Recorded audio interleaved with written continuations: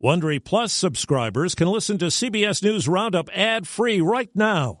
Join Wondery Plus in the Wondery app or on Apple Podcasts. This spring, if you'd rather spend time enjoying your lawn instead of trying to keep it alive, there's good news. True Green is the easiest and most affordable way to get a beautiful lawn. All you have to do is water and mow, and they'll do the rest. Weed control, fertilization, aeration, and even some things you might not even think of. They'll do all of it, while you can do literally anything else. With True Green, you can have your lawn looking as good as a putting green. That's not hyperbole. True Green is the official lawn care treatment provider of the PGA Tour. True Green offers a satisfaction guarantee, and they have a verified best price promise, which guarantees you the lowest price with no compromise on quality. You do you. Let True Green do your lawn care. Visit TrueGreen.com to get the best lawn at the best price with the best people guaranteed.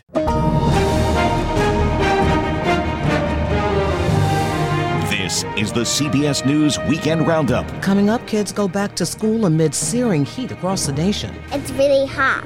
It's going to feel like 100 degrees. The nation prepares to mark 22 years since the deadly September 11th terror attacks. It doesn't get any easier, and the pain does not go away. In the Kaleidoscope with Allison Keyes segment, a discussion about libraries and book bans. I've never known a book to hurt a child.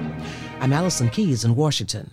Millions of Americans spent this week under excessive heat warnings, especially in the Southwest, where triple-digit temperatures are expected through the weekend. All this as kids in many cities headed back to school. We began our team coverage with CBS's Jared Hill.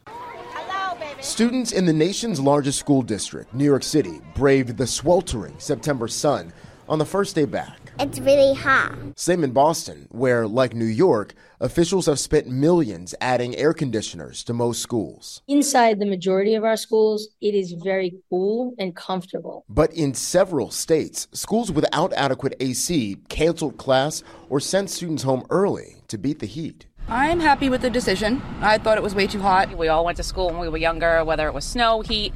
We all survived. In Tarrant County, Texas, the heat has been blamed for at least 14 deaths in the past 2 months. Meals on Wheels there is now delivering food and free AC units to vulnerable seniors. A lot of these units that we put in are also heaters. Come winter months, they'll be taken care of as well. The so-called dog days of summer are not just battling, they are biting.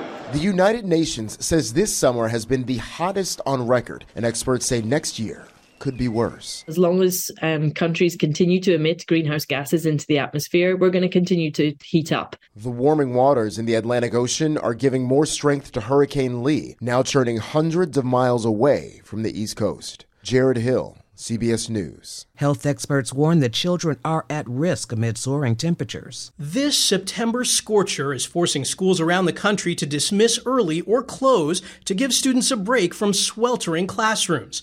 That's welcome news for this Baltimore family. They had them early release from school, so we said, okay, maybe we should come to swim. I'm really excited to go swimming. Making sure kids stay cool is extremely important. The signs of heat exhaustion in children may be more subtle. That's because they don't regulate their body temperatures as efficiently as adults, and children may not recognize the effects of the heat, according to CBS News medical contributor Dr. Celine Gounder. What should adults be looking out for? So some of the signs of heat exhaustion would be a temperature above 105, sometimes even, but having a fever when they're not otherwise sick, having this very fast breathing or heart rate, low blood pressure, which can manifest as dizziness or confusion. Dr. Gounder says extreme heat can also affect kidney, liver, and respiratory function, and it can impair learning, cognition, and mental health. We have seen that kids tend to be more irritable, have more difficulty sleeping. They can even sometimes develop depression or anxiety related to these heat exposures, and it may not be an obvious connection to make, but if you do notice some of those symptoms, it's something to be aware of and think about. It's critical that children get plenty of hydration, seek shade when they can, and spend time in the air conditioning when possible. Michael George, CBS News, New York. Older adults can also have trouble in extreme heat. Doctors stress keeping the elderly cool and safe when temps are soaring is critical to avoid heat-related illnesses. Older adults may not be able to notice the heat and adapt to it, according to geriatric specialists at Rush University Medical Center. We sweat less as we age, which slows the ability to cool down.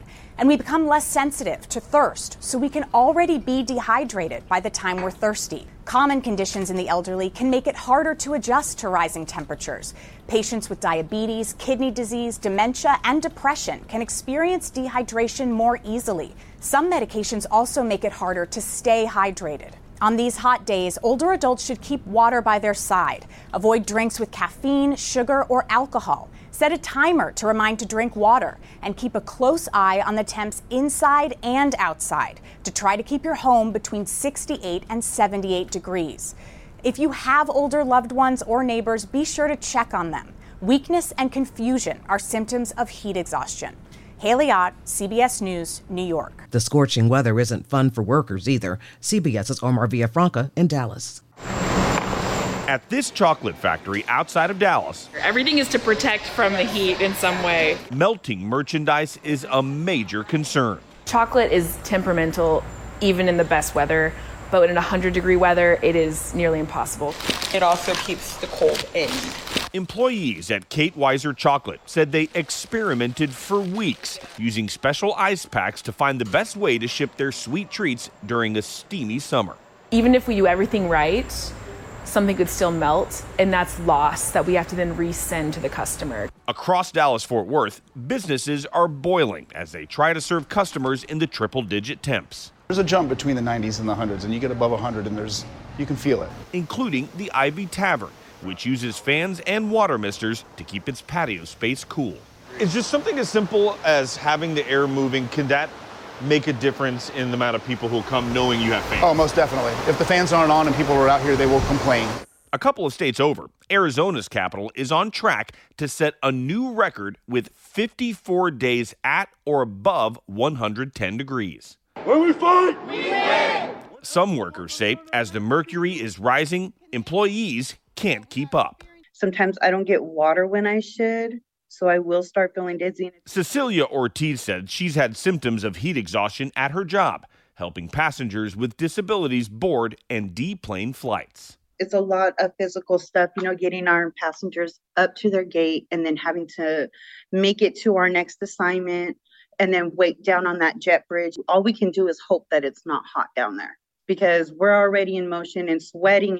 Maricopa County recorded 194 heat-related deaths so far this year. Now, here in Texas, all eyes will be on the state's power grid. They've been asking customers to conserve power during the hottest part of the day to avoid outages, but that's going to be a challenge since temperatures are expected to reach 107, 108 here in Dallas.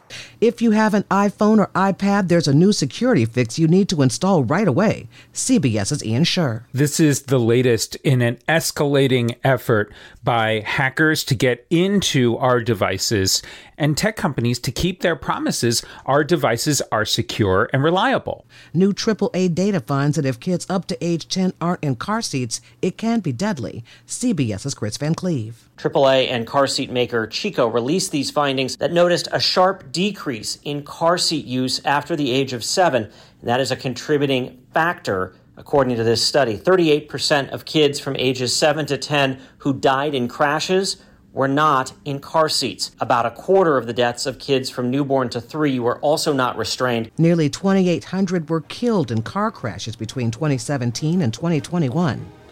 Coming up, remembering September 11th. That's next on the CBS News Weekend Roundup. Do you ever wonder where all your money went? Like every single time you look at your bank account? Honestly, it's probably all those subscriptions. I felt that way too, until I got Rocket Money. Rocket Money helped me see all the subscriptions I'm paying for, and it was eye-opening. Between streaming services, fitness apps, delivery services, it all adds up so quickly. Rocket Money is a personal finance app that finds and cancels your unwanted subscriptions, monitors your spending, and helps lower your bills. Rocket Money has over 5 million users and has helped save its members an average of $720 a year, with over 500 million in canceled subscriptions. Stop wasting money on things you don't use. Cancel your unwanted subscriptions by going to rocketmoney.com/Wondery. That's rocketmoney.com/Wondery.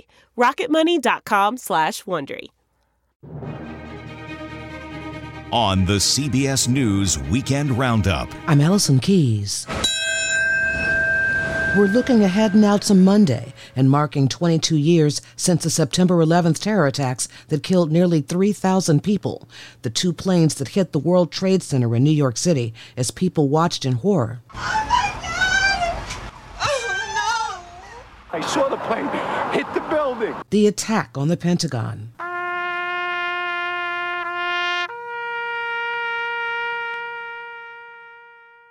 And the people who fought the terrorist who had taken over Flight 93 that crashed in Shanksville, Pennsylvania, instead of hitting the U.S. Capitol. Todd M. Beamer. The world as we know it changed, and our hearts are still broken. Monica Eichen lost her husband Michael on that terrible day at the World Trade Center. They had been married less than a year, and still none of his remains have been found. Friday, she was celebrating what would have been his 59th birthday. We asked how she's doing. You know, the fact is it's hard to believe it, so it's still somewhat surreal that really happened to me, and this is my story. 22 years later, it's harder. Every year it gets worse. Last year was really, really hard for me. I'm watching, people who are no longer with us. I'm seeing the next generation who really never got to meet their loved ones. People are dying, having babies. Those who are sick are dying from being first responders down there. And I think it just, every year it gets harder. We just lost a good family friend who, Bruce DeSell, and, that was really hard. He's the father of my friend Nicole, who lost her husband that day. And I think it's just, as the years go on, it just gets more complicated because you just can't believe it's happening. And I can't believe Michael would have been 59 today. And what would our life have been like if he was still with me? Would we have had 2 children? You're always having that thing in your mind going, we were happily married, and would we be married today? And would we be celebrating 59 together? And, all those thoughts come in your mind. And I always think, would have had 2 children or 3 children with him. And, he's missing out, but I feel like even though he's not the father of my 2 girls, I feel that he's a part of them. They're a part of me. So anything I do, they think about him as well, even though they don't know him, but in spirit, they know him, and in pictures and the memories, they help sustain me. And having a beautiful world-class memorial museum actually is key too. It's really having that place to go is so powerful and important. And I thank God every day for that beautiful place that I can go and sit there and meet friends to celebrate and honor his life, that he's 59, and drink his Merlot, which I didn't like because it stains my teeth, but I'll drink it for him. We always bring the bottle down and we celebrate. And, it's a blessing to be able to do that. That's all I can say, because I have no remains. So it's hard. I've got to ask you, Monica, President Biden is not coming to Ground Zero this year for September 11th. He's going to be in Alaska. What do you think about that? To be honest with you, as I told some other family members who are a little upset about that, I said, the most important thing is that we're there. Does it really matter if he's there or not? If he doesn't do what he needs to do, he's sending the vice president, down, and she'll be there representing him and his, wife. And, I guess that's all we need, right? I don't know. I just feel like, I think the most important thing is that we're there and we're still here, because some of us are not here anymore. So I think us being there is important, the families and, those who care about the loved ones we've lost. And if you want to be there, you be there. If you don't want to be there, I'm not going to hold it against you, because, everybody knows the right thing to do and the wrong thing to do. And I think, you have to pay your respects, right? And if you don't want to do that, then you have other priorities, then that's very telling. Let's put it that way. Just one more briefly, Monica. What do you want people to remember on September 11th this year? I think it's important that we never forget and always keep the memory of our loved ones alive, because it's getting harder. And, with death and dying and life, and, some people are having babies now and they'll never know their grandfather or grandmother or aunts or uncles or cousins. And I think the importance is for the next generation to understand the significance of what happened that day and the power behind it, and what happened after 9/11, and the resilience and how we all came together, and the spirit of, grief and mourning. We were able to rally together and help each other and, survive this nightmare. And I still feel that I can't believe this is my story still, that I'm here telling it and that we're still talking about it, but we have to keep telling people the importance of it. And it doesn't get any easier, and the pain does not go away. And we don't move on. We move into the life we were chosen. We didn't choose this life. This life chose us. These evil people did this to our loved ones. We didn't expect that to happen. When you're happily married for 11 months, you're not thinking about someone getting killed at work, but this is our new reality. And that's the other thing we have to remember. We have a new reality. This is not happening just here. It's happening everywhere, that you can't go to church. You can't go to a synagogue. You can't go to a mall. You're in school. I mean, the fear is just, we have to keep, understanding that this is our new reality, and we have to be vigilant and, understanding that this could happen anywhere to anyone. That's Monica Eichen, who poured her grief into founding the nonprofit September's Mission Foundation and fought to secure land on the World Trade Center site for what is now the National September 11th Memorial and Museum. On Friday, the Pentagon held the first of two services commemorating that day to allow staffers who were working during the terrorist plane attack on the building to attend a memorial service. Deputy Defense Secretary Kathleen Hicks was there when 184 people were killed that day. As someone who remembers vividly the course of my own steps right here at the Pentagon that day, I can tell you sharing these reflections remains hard. Yet as the years since September 11th have increased, so too does the importance of telling our stories.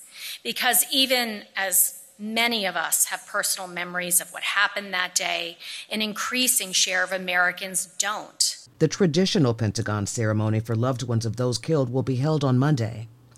In Shanksville, the Flight 93 National Memorial will honor the 40 passengers and crew members with the reading of their names, the bells of remembrance, and a private wreath laying for family members.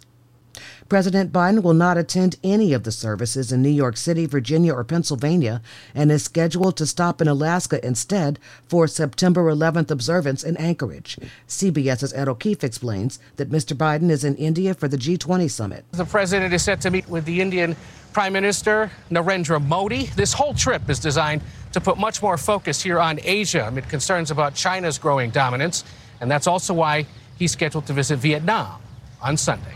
Vice President Kamala Harris and her husband will be at the 9/11 ceremonies in New York Monday, and First Lady Jill Biden will be at the Pentagon.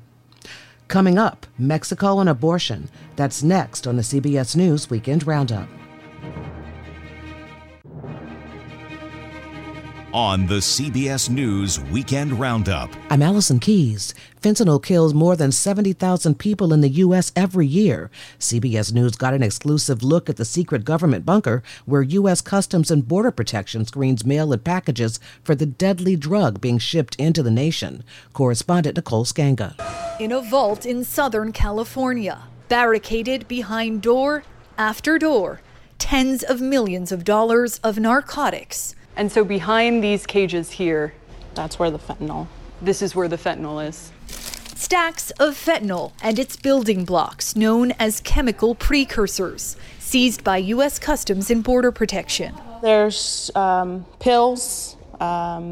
There's just basically loose powder. This is the most secure area of the entire secret U.S. government bunker. Behind me, nearly 8,500 pounds of fentanyl and its precursors. Nearly all of this will be destroyed soon. Spoils of Operation Artemis, the Department of Homeland Security's latest mission to uproot the fentanyl supply chain. More than half of the chemical precursors intercepted have been seized at this warehouse near the Los Angeles airport. To the average American, this might look like a Home Depot, but it's a lot more sophisticated than that. It's the first in the nation. It's a centralized examination station for air cargo. But Acting Commissioner of U.S. Customs and Border Protection Troy Miller also has another name for it. This literally is ground zero for our fight against fentanyl precursors. Synthetic opioids now kill roughly 70,000 people annually, including a growing number of minors, like 15-year-old Melanie Ramos, whose aunt says she dreamed of one day joining the Army. Even at the age of 15, she was determined to enlist. Her body found lifeless in her LA high school bathroom last year. Today we're here, tomorrow we're not.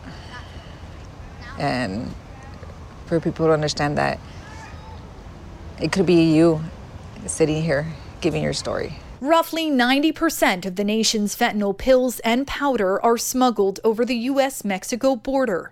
So you got aniline, which is a fentanyl precursor. But Miller says intercepting the chemical precursors, most originating from China and flooding U.S. cities and transit hubs, means modernizing screening of the nation's air cargo and mail. Right now, you don't have the information you need to track these precursors. We do not. Miller says U.S. trade law has seen no major updates since he first joined the agency 30 years ago. 50 times more potent than heroin, fentanyl is so lethal. CBP officer Andrew Chavez keeps the overdose reversal drug Narcan on his belt at this mail processing facility.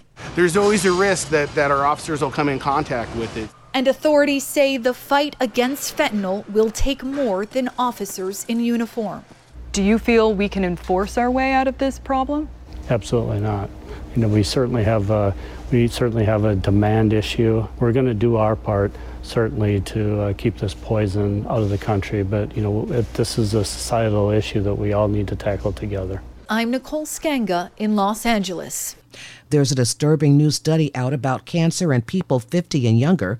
Cases globally have shot up by nearly 80% in the past 30 years. CBS's Janet Shamlian. Queen Stewart is a lawyer and mom of two who learned she had breast cancer at 35, finding the lump herself, too young for insurance-paid screenings. When you were diagnosed, what did you think? I just cried. And I just worried so much about whether I would be here for my girls. Cancer is surging in people under 50, according to a new study involving more than 200 countries, increasing 79% over an almost 30-year period. The most cases and deaths coming from breast cancer. Prostate and trachea or windpipe cancers had the fastest increases. Those numbers are remarkable. What are the ramifications for society of younger people getting cancer? I think it's important for younger individuals who meet screening criteria to consider and pursue screening at age-appropriate times. But why is it happening? Researchers say genetics is a factor, but the study cites poor diets, alcohol and tobacco use, physical inactivity, and obesity.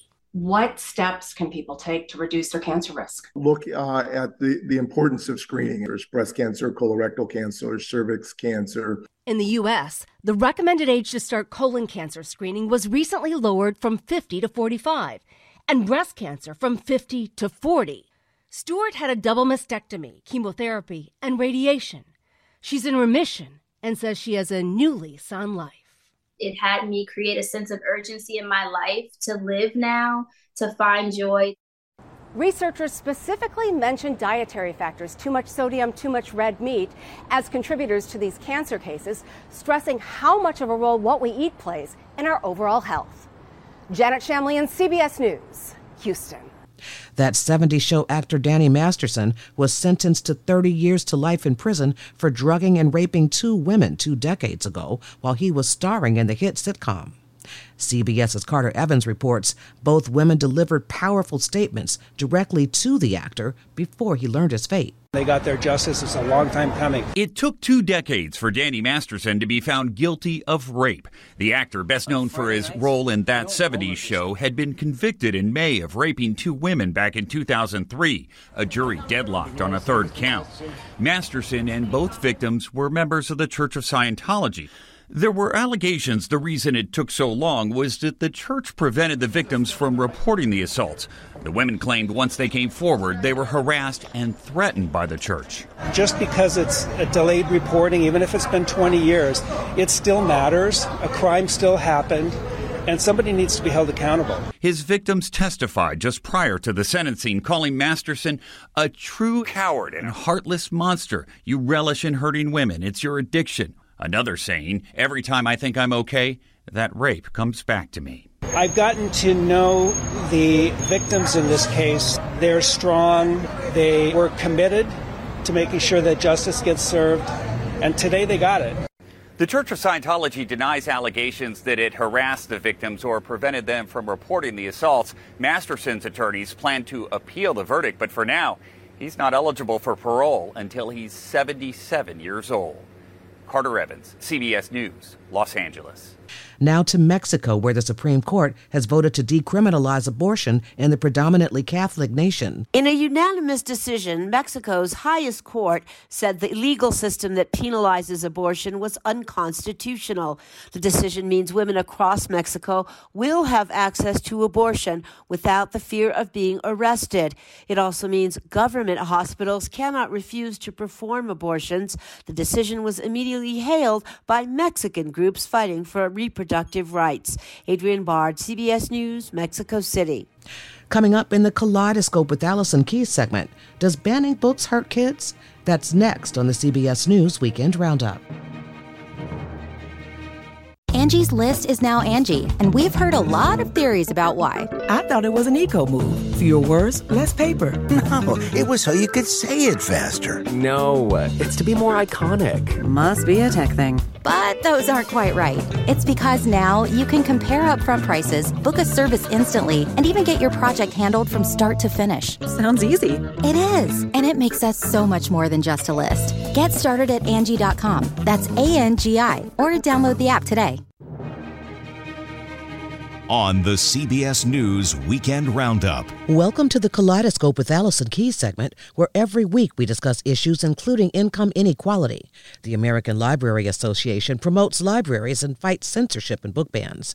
Now there's a nationwide movement against the nonprofit, as state libraries in Montana, Missouri, and Texas say they are leaving the ALA, and conservative lawmakers in at least 9 other states, including Wyoming and Georgia, are demanding similar action. This over the ALA's defense of disputed books such as Genderqueer and The Bluest Eye. Last year, the ALA reported nearly 1,300 demands to censor library books and resources, a record high. We asked Deborah Caldwell-Stone, director of the ALA's Office for Intellectual Freedom, what she thinks about states seeking to leave the organization. ALA is the oldest and largest professional organization for librarians, the library profession in this country. And back to 1876, our mission has always been nonpartisan promotion of great library service for every community, making sure that every person has the opportunity to have access to books, ideas, resources that will enrich their lives, promote early literacy, support businesses, whatever is needed in the way of information by a community to promote the well-being of everyone in that community. It's unfortunate there are a number of advocates who in states claiming that they find that to be a problem. But we're not finding that there has been a mass exodus. And often, as in Wyoming, there's been statements from the state library that they are not withdrawing, but instead intend to stay and work with ALA on perceived issues. I know your organization has been fighting against the increasing number of book bans around the nation. I wonder if you could tell me some of the books that people are looking to pull out of libraries or block access to. Is it all about LGBTQ plus and race, or are there other things they're pulling? The books that are being targeted for removal by advocacy groups primarily are books dealing with the lives and experiences of LGBTQ persons of colors, Black Americans. We hear the words critical race theory a lot, that made up phrase that targets books that question our history with racism here in the United States. We hear a lot of complaints about books being inappropriate for young people simply because they do represent families that are headed by same-sex couples, for example. Books like Entangle Makes Three, Daddy's Roommate, Heather Has Two Mommies have all come under attack as being inappropriate when in fact they are, written for and intended for young readers and are entirely appropriate for those who are interested in those topics. We are, have always been committed to fighting that kind of censorship for preserving each reader's individual choice, each family's individual choice in the books they want to read, and making sure that everyone can find books that reflect their lives and experiences on the shelves of their public library and their public school library. Unfortunately, we're seeing a rise in efforts to discredit this work. There's been efforts to attack libraries and librarians, a real effort to degrade and deprofessionalize the work of librarians in curating collections that serve the needs of their communities. That's tracked with this effort to censor these books.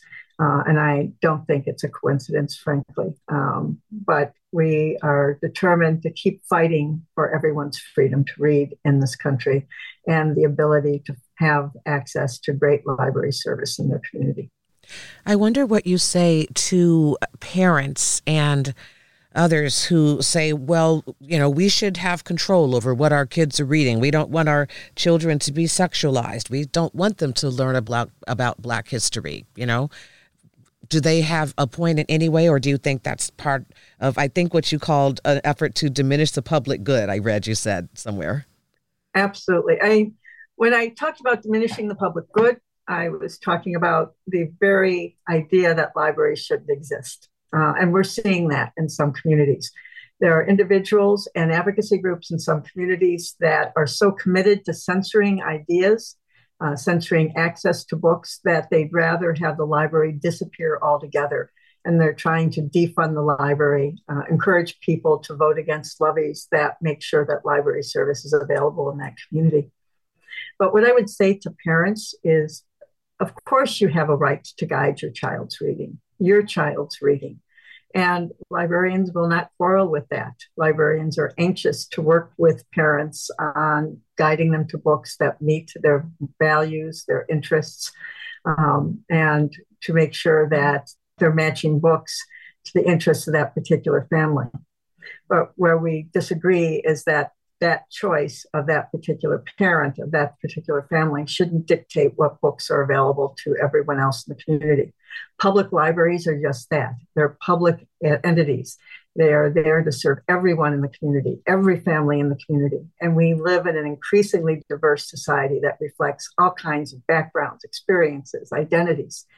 And each one of them is a taxpayer who deserves to find books on the shelf of the library that reflect their lives and experiences. And so we are fighting for the ability of the family that is headed by a same-sex couple to find picture books on the shelf for their children, as well as making sure that there are books for the parent who chooses not to have those books in their house.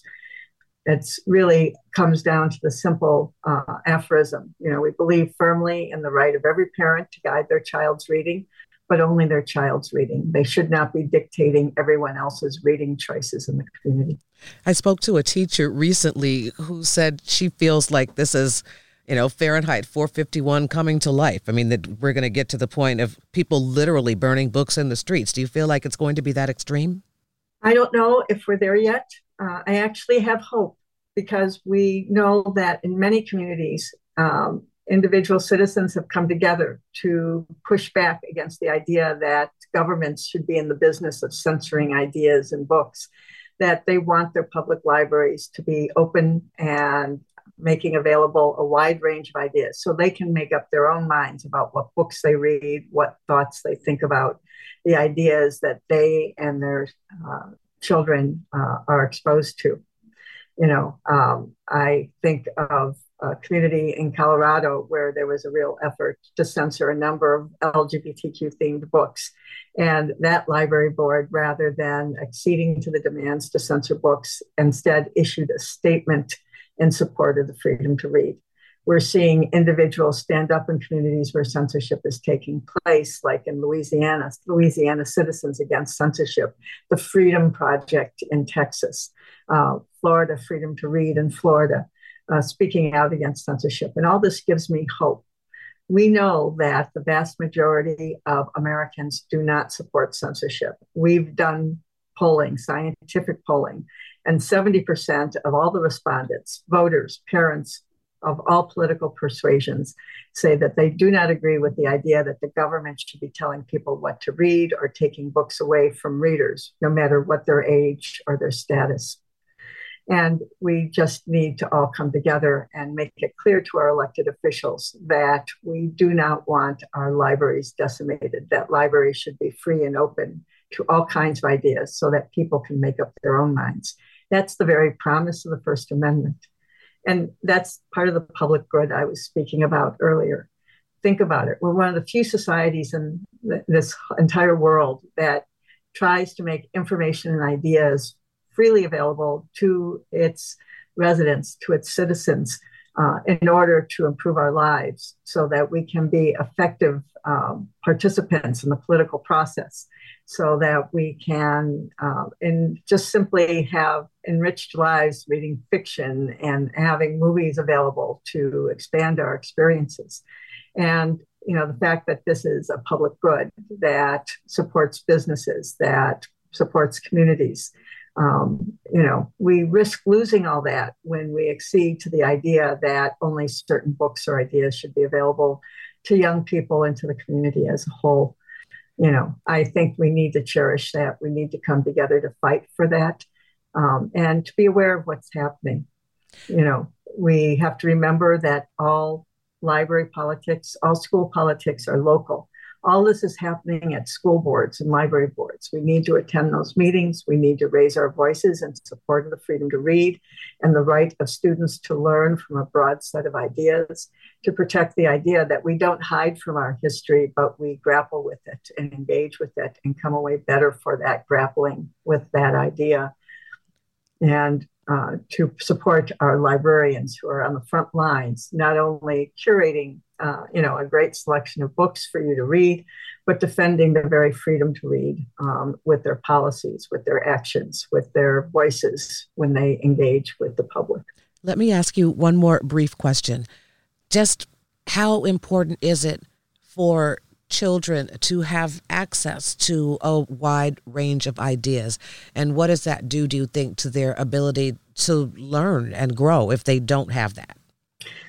Well, actually, research has been done by education professionals and academics in this area, and we find that educational outcomes are improved by having access to a broad range of ideas and diverse books. And this goes along two axes. One is, of course, it improves critical thinking skills. It improves knowledge of the world. It better prepares young people who are preparing to go to college, enter the military, start careers, to engage with all kinds of people successfully. But young people themselves who belong to marginalized communities, who are Black, gay, queer, transgender, also tell us that it improves their lives, that they find greater success when they can find books that reflect their identity and their experiences, that they stay in school, that it helps them to avoid mental health issues, that they find greater success. And so for both of those reasons, we should support the availability of diverse books in schools. There's been so much claimed about books being inappropriate or harmful to young people, but I've never known a book to hurt a child or to damage anyone. Grappling with ideas is something we should all be prepared to do.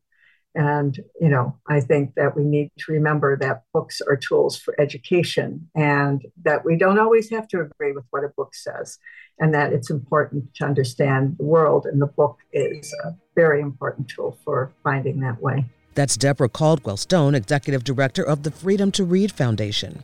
Coming up, an educator looks back on the lives she has changed. That's next on the CBS News Weekend Roundup.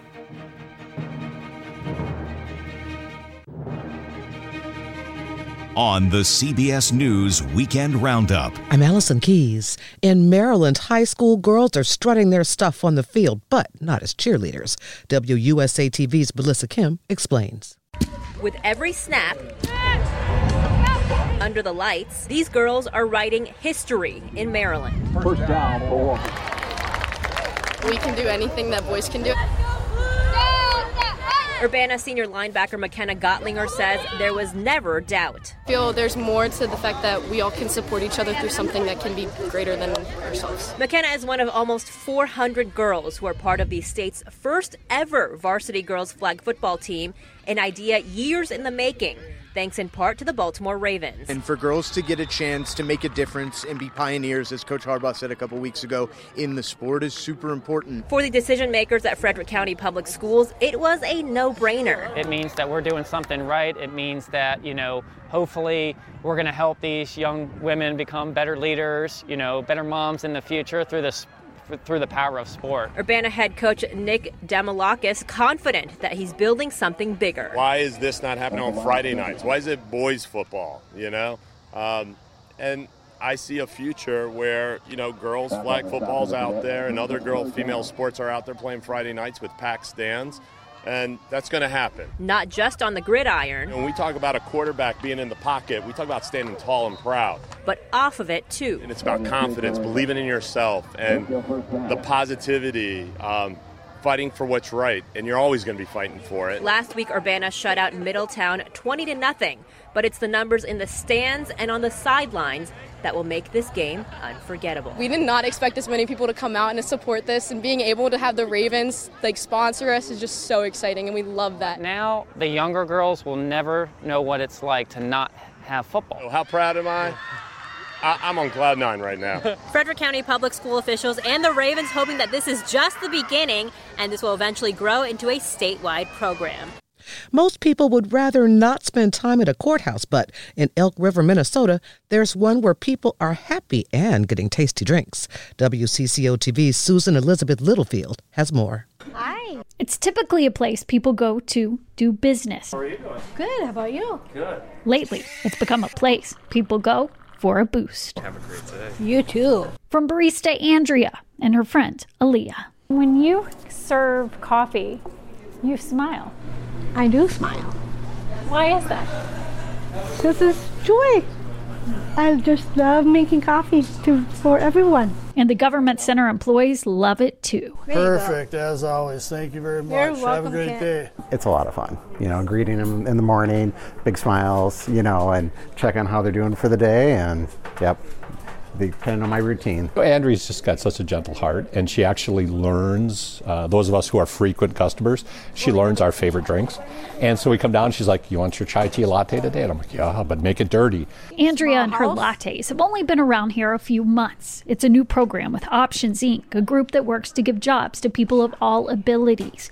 And the new concept, Blackbird Coffee, took off right away. And just the success that can be had by hiring anybody, especially those with a disability, is critical for people to see. Americano? Thanks, Andrea.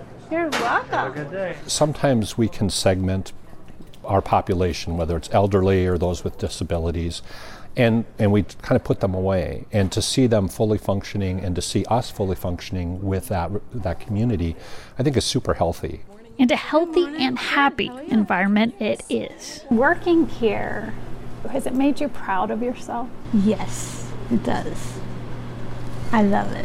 It makes me feel happy, wonderful, joyful, and I love working with all the different people who come. And her work is a welcomed distraction. I love it. It's a dream come true. You've seen those ads about making your go easier? There's a challenge, though. What if you can't find the tools that you need? Gastroenterologists and suppliers say a run on laxatives is making popular brands like Miralax and Glycolax difficult to find. Behind it, the Wall Street Journal reports an aging population, the fact that most Americans don't eat enough fibrous foods, and a surge in travel and hybrid work schedules are also leading to irregularity. Some are even treating laxatives like a budget Ozempic to lose weight. One analytics company says searches for laxatives on Amazon have more than tripled in the last year. Dow Chemical is building new factories, in part to boost production. Deborah Rodriguez, CBS News. We have a heads up for those out there pairing their smartphones with their cars. The Mozilla Foundation, an internet privacy watchdog, says it checked out 25 auto brands and found that most were selling info to third parties. It says Nissan has the most creepy, scary, messed up privacy policy it had ever read. Finally, the tale of a North Carolina teacher who has dedicated nearly 70 years to her profession and says students had better be ready for some hard work in her classroom. WWAY-TV's Emily Andrews tells us she has no plans to slow down. In Tabor City at South Columbus High School, longtime teacher Everline Davis is marking yet another year off of her academic calendar. I have touched the lives of many, many students. Davis started teaching in 1956 and hasn't stopped since. As the decades have passed, Davis has taught a variety of students in a variety of circumstances as the world has changed around her. Davis says all of her teaching experience has been in Tabor City. For me, most of the time with the parents, the grandparents, and sometimes the great-grandparents. Douglas High School is where she got her start during segregation. When the schools were integrated, she relocated to Tabor City High School and now South Columbus High School, where she teaches family and consumer sciences. She says this is not her job, but her passion. She takes pride in educating children to become successful adults. I'm so happy to know that I've taught something in my class, and you learn something in my class that has contributed to the success of your job. That means a lot to me, very much so, very much so. Davis says she roots for all children who have sat in a desk of hers, but don't let her age fool you. She's quick to let you know she still knows how to command a classroom.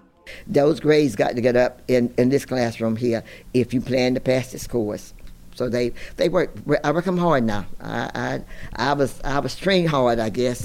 Davis says people often ask her age, and she has a ready response. I am using the phrase that I am a very seasoned senior citizen in education as well as other areas. Davis says as long as her health allows it, she will continue to live out her passion as a teacher. That's it for the Weekend Roundup. Thanks for listening. We want to get your feedback. Send us your thoughts and story ideas to weekendroundup@cbsnews.com. As always, you can find the program online on Apple Podcast or wherever you get your podcast. Sarah Fishman is the technical supervisor, and Alan Peng provides production assistance. Tara Lipinski is the executive producer. Have a great week. I'm Allison Keys, CBS News.